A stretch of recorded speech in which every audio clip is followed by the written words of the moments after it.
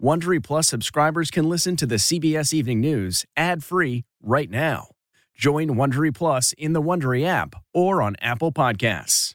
If I asked you how many subscriptions you have, would you be able to list all of them and how much you're paying?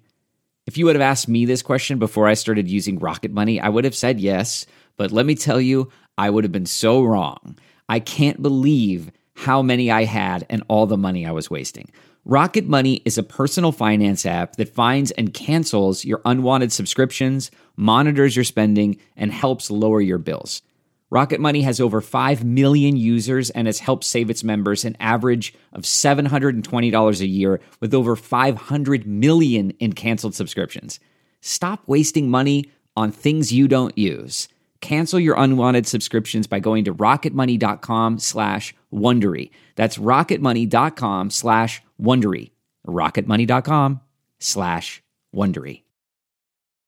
This episode is brought in part to you by Audible, your go-to destination for thrilling audio entertainment. Whether you're looking for a hair-raising experience to enjoy while you're on the move or eager to dive into sinister and shocking tales, Audible has an exclusive collection of thrillers from best-selling authors that will keep you on the edge of your seat. Like James Patterson's first audio-only thriller, The Coldest Case. Experience stories like never before, where every chilling detail is brought to life by captivating sound design.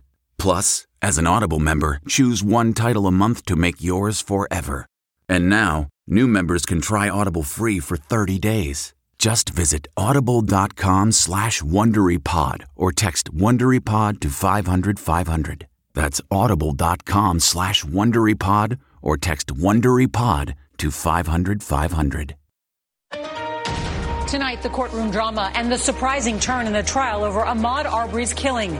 The man accused of murdering the 25-year-old jogger takes the stand in his own defense. Travis McMichael, one of 3 men on trial, explains why he shot Ahmaud Arbery. I want to give my side of the story.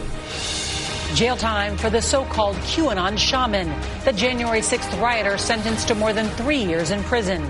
Tonight, his extraordinary speech likening himself to Jesus and Gandhi, the judge's reaction. Historic censure. Congress votes to rebuke a Republican lawmaker after he's depicted killing Alexandria Ocasio-Cortez in an anime video posted on his taxpayer account. Overdose deaths skyrocket. The number of Americans killed reaches a record high during the pandemic. How fentanyl is fueling the crisis. Rittenhouse verdict watch, the latest from Kenosha, Wisconsin. Thanksgiving travel alert. New details on a major storm expected to slam the U.S. just as millions hit the road for the holiday. Supply chain crisis. Our rare access to one of the world's busiest ports, where workers tell us why it takes so long to get products from ships to shelves. And that 10-year-old who tried to take Pope Francis's cap. Tonight, his mother tells us about the miracle that came next. This is the CBS Evening News with Norah O'Donnell, reporting from the nation's capital. Good evening, and thank you for joining us. We want to begin with testimony today from the man who shot and killed Ahmaud Arbery. Travis McMichael is accused of murder along with his father and a neighbor who chased Arbery through their Georgia neighborhood before killing him. The men say they suspected Arbery of burglaries and were attempting to make a citizen's arrest. McMichael told the judge that he wanted to tell his side of the story, and he teared up as he described the moment he fired his shotgun 3 times at the unarmed 25-year-old, calling it a life-or-death situation. McMichael says he fired in self-defense when Arbery tried to take his gun. Prosecutors say there's no evidence of Arbery committing crimes in the neighborhood to justify the chase and the deadly encounter. Arbery's killing has prompted Georgia lawmakers to repeal most of the state's citizens' defense law.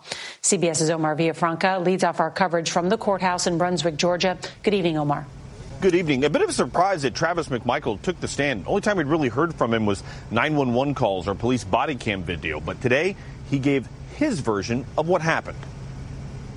I want to give my side of the story. I want to explain what happened. Instead of invoking the Fifth, Travis McMichael gave the jury a first-person account of what he says happened the day he shot and killed Ahmaud Arbery. McMichael broke down crying as he described the final deadly confrontation captured on cell phone video as a fight for his life. What were you thinking at that moment? I was thinking of my son. It sounds weird, but that was the first thing that hit me. What did you do? I shot. Why? He had my gun. On February 23rd, 2020, his father, Gregory McMichael, spotted Arbery running from a home under construction. The younger McMichael says he grabbed a shotgun and jumped into his truck with his father. Prosecutors have argued that the McMichaels and William Roddy Bryan chased Arbery through the neighborhood after suspecting him of burglary. Did you want to stop Ahmaud Arbery and talk to him? I did. McMichael also talked about his law enforcement training while in the Coast Guard and mentioned how pulling a weapon on someone can make them comply. During cross-examination, prosecutor Linda Dunikoski discussed his point further. So you learned as part of your time in the military that you can't force people to speak with you. That's correct. Okay.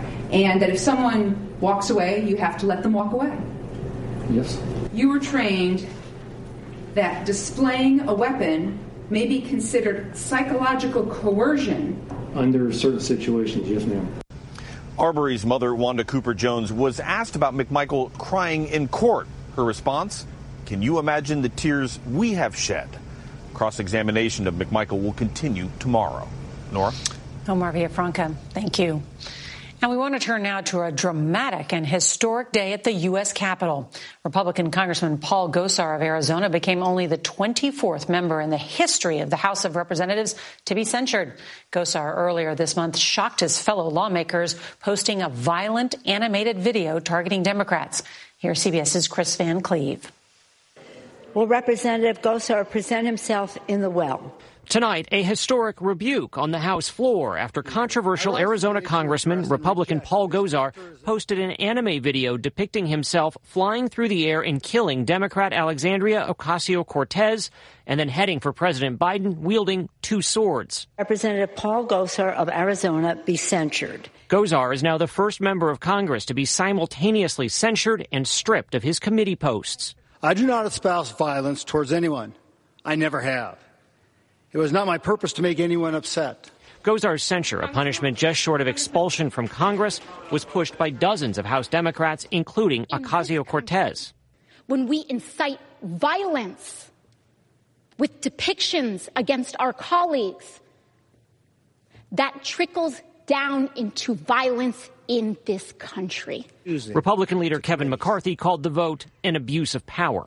The Speaker is burning down the House on her way out the door. Republicans Liz Cheney and Adam Kinzinger joined all House Democrats in voting yes. House censures are rare, happening only 6 other times in the last century. Gosar is an ardent Trump supporter who has spread baseless claims of election fraud and falsely called January 6th Antifa provocation. His own family has called for his removal from office, even appearing in a campaign ad for his 2018 opponent.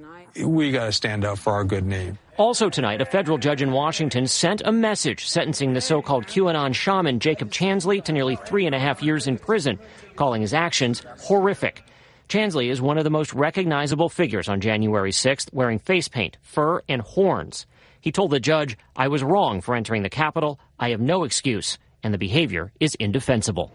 And tonight, Steve Bannon, who is facing criminal contempt of Congress charges for refusing to cooperate with the January 6th committee, is pleading not guilty. He is set to be in court tomorrow for what's described as a virtual hearing. Nora? Chris Van Cleve with all the news here in Washington. Thank you. And 2 days of deliberations in the Kyle Rittenhouse trial are over tonight, and the jury in Kenosha, Wisconsin, has not reached its verdict. National Guard troops are standing by as the city holds its breath, awaiting a decision on the teenager's fate for shooting 3 people, killing 2 at a violent protest. CBS's Nancy Chen is at the courthouse. Against your Second Amendment right to defend yourself. A crowd of demonstrators grew Wednesday on the steps of the Kenosha County Courthouse as inside, Kyle Rittenhouse's defense team asked for a mistrial. The argument concerning this drone footage showing Rittenhouse shooting and killing Joseph Rosenbaum. Rittenhouse's lawyers say they only recently learned there was higher quality video. We're talking about a potential life sentence here. So I'm making that request. Jurors asked to see the video in their second day of deliberations, along with several others. Rittenhouse faces 5 counts, including first-degree intentional homicide for killing 2 men and seriously injuring another. With no verdict, residents like Scott Carpenter hope to avoid a repeat of the violence that engulfed parts of Kenosha and burned his family-owned furniture store to the ground. I pray that it stays peaceful, that cooler heads will prevail, and we realize that burning down our town is not how to act. And the judge has yet to rule on the defense's motion for a mistrial today or on a previous request for one. In total, jurors have been deliberating for about 16 hours and will be back tomorrow morning, Nora. Nancy Chen, thank you. Well, tonight, the CDC is sounding the alarm about a record number of deaths in America from drug overdoses.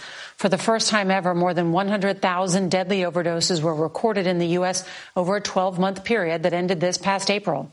CBS's Manuel Bojorquez tells us what's fueling the troubling surge. Tonight, a grim statistic. 1 American is dying from a drug overdose every 5 minutes, according to the Office of National Drug Control Policy.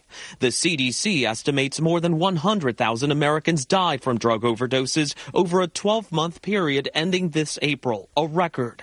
That's nearly 3 times the number of deaths from traffic accidents last year, and more than twice the number of gun deaths.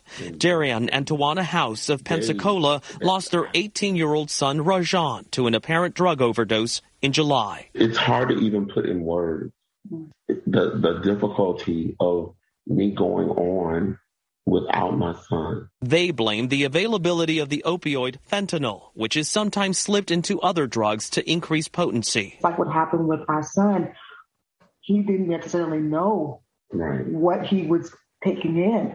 He thought it was just normally what he does on the regular as a teenager. But it's not just affecting those who choose to use. Last month, an Alabama woman was arrested and charged after her 1-year-old daughter allegedly overdosed on her supply of fentanyl. The baby was revived by paramedics. There you go.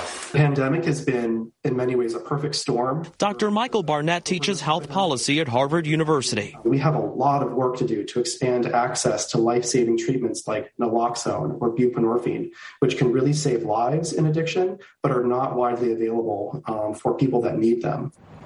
Barnett says he does not see the crisis easing in the short term. Today, in a statement, President Biden called it an epidemic of loss and cited the $4 billion from the COVID-19 relief package, which are aimed at expanding services for people with substance abuse issues. Nora? Those numbers are just staggering. Manny Bojorquez, thank you.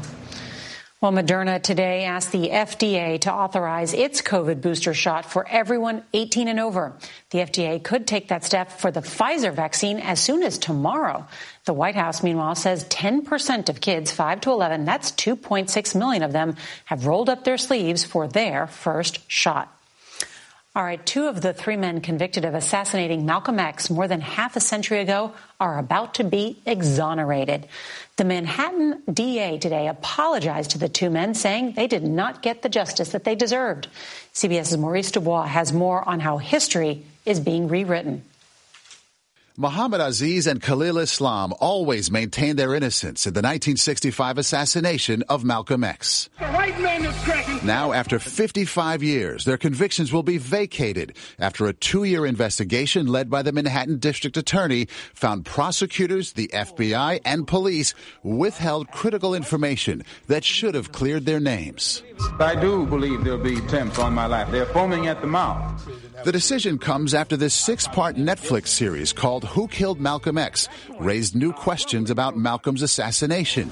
He was killed in a barrage of bullets while speaking at the Audubon Ballroom in Harlem. The DA's office reopened the case to look at the men's convictions after the series was released. 2 of them weren't even in the Audubon Ballroom that day. We sat down with Phil Bertelsen and Nyla Sims, who produced the documentary. The FBI had eyewitness testimony from presumably the 9 informants that were in the room that day about who did the crime. A third man, Talmadge Hayer, confessed to the killing, but Islam and Aziz never did. Islam died in 2009. Aziz is now 83. He spent 20 years in prison. If I wanted to do it, I couldn't have done it. So that means they knew what they were doing when they put me in jail. And late today, Mohamed Aziz put out a statement saying, in part, I hope the same system that was responsible for this travesty of justice also takes responsibility for the immeasurable harm it caused me. And the decision to exonerate both men is expected to be officially announced tomorrow. Nora. Maurice Dubois, thank you. And tonight we're examining what's behind the bottleneck at the nation's ports. CBS's Carter Evans goes in depth with a rare behind-the-scenes look at just why it's taking so long to get merchandise off of cargo ships and onto store shelves. To truly understand the supply chain logjam, nobody knew who we were. Longshoremen, what is that? You have to start at the docks. Ramon Ponce de Leon represents the 14,000 longshoremen at the ports of L.A. and Long Beach. Because there is no space in the yard, there's not that much we can offload. You have nowhere to put the containers when they come off the ship. That's correct. That's because containers still waiting to be picked up are taking valuable space. This massive cargo ship holds about 5,000 containers. Normally, there'd be 4 to 5 cranes just like this one, unloading as fast as possible. But today, there are only 2. Crane operator Ricky McRae makes the daily ascent to his cab 14 stories up, but he says his container count is down more than 20%. When people say, why aren't the dock workers moving faster? What are you thinking? Right away, I feel like I'm the bad guy, first of all, but hey, I tell them we're doing our part, we're doing our best. He could easily unload faster if there were somewhere to put the containers. Why aren't there trucks lined up for miles to pick up all this stuff and get it out of here? I suppose they don't have a place to put it because the container has become the warehouse with just-in-time delivery.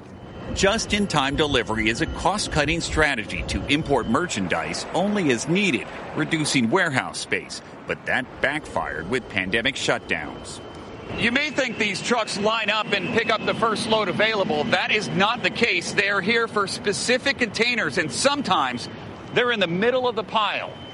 It's like a giant game of Jenga. Move 4 containers to get to one on the bottom. Is that common? Yes, it's very common. Just for one container? Yes. And this year, dock workers expect to move a record 20 million containers through these ports. We have family that lives here and needs the same things any other American needs. And we have skin in the game because, quite frankly, we're going to be paying the price for any costs that are raised as a result of this congestion. Now, some of these containers stacked up here at the port are actually empty. And today, California Governor Gavin Newsom said more ships are coming to get them out of the way. He also says he's looking for vacant lots to park some of these containers so it can give longshoremen room to do their jobs. Nora? You really explained it so well. Carter Evans, thank you. Getting the smile and confidence you've been dreaming about, all from the comfort of your home, isn't a total mystery with Byte clear aligners. Just don't be surprised if all your friends start asking, what's your secret? Begin by ordering your at-home impression kit today for only $14.95. Byte clear aligners are doctor-directed and delivered to your door. Treatment costs thousands less than braces, plus they offer flexible financing, accept eligible insurance, and you can pay with your HSA FSA. Get 80% off your impression kit when you use code WONDERY at Byte.com. That's BYTE.com. Start your confidence journey today with Byte. Some holiday travelers may be extra thankful just to get to their turkey dinner next week. Forecasters are tracking a major storm that could bring snow, rain, and high winds from the upper Midwest to the Northeast and as far south as North Carolina and Tennessee. Even where skies are clear, airport security lines will be long. The TSA expects to screen 20 million passengers during the Thanksgiving break.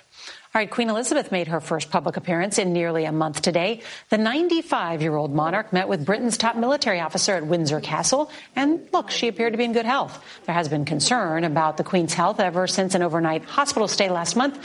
A sprained back forced her to miss a ceremony for Britain's war dead on Sunday.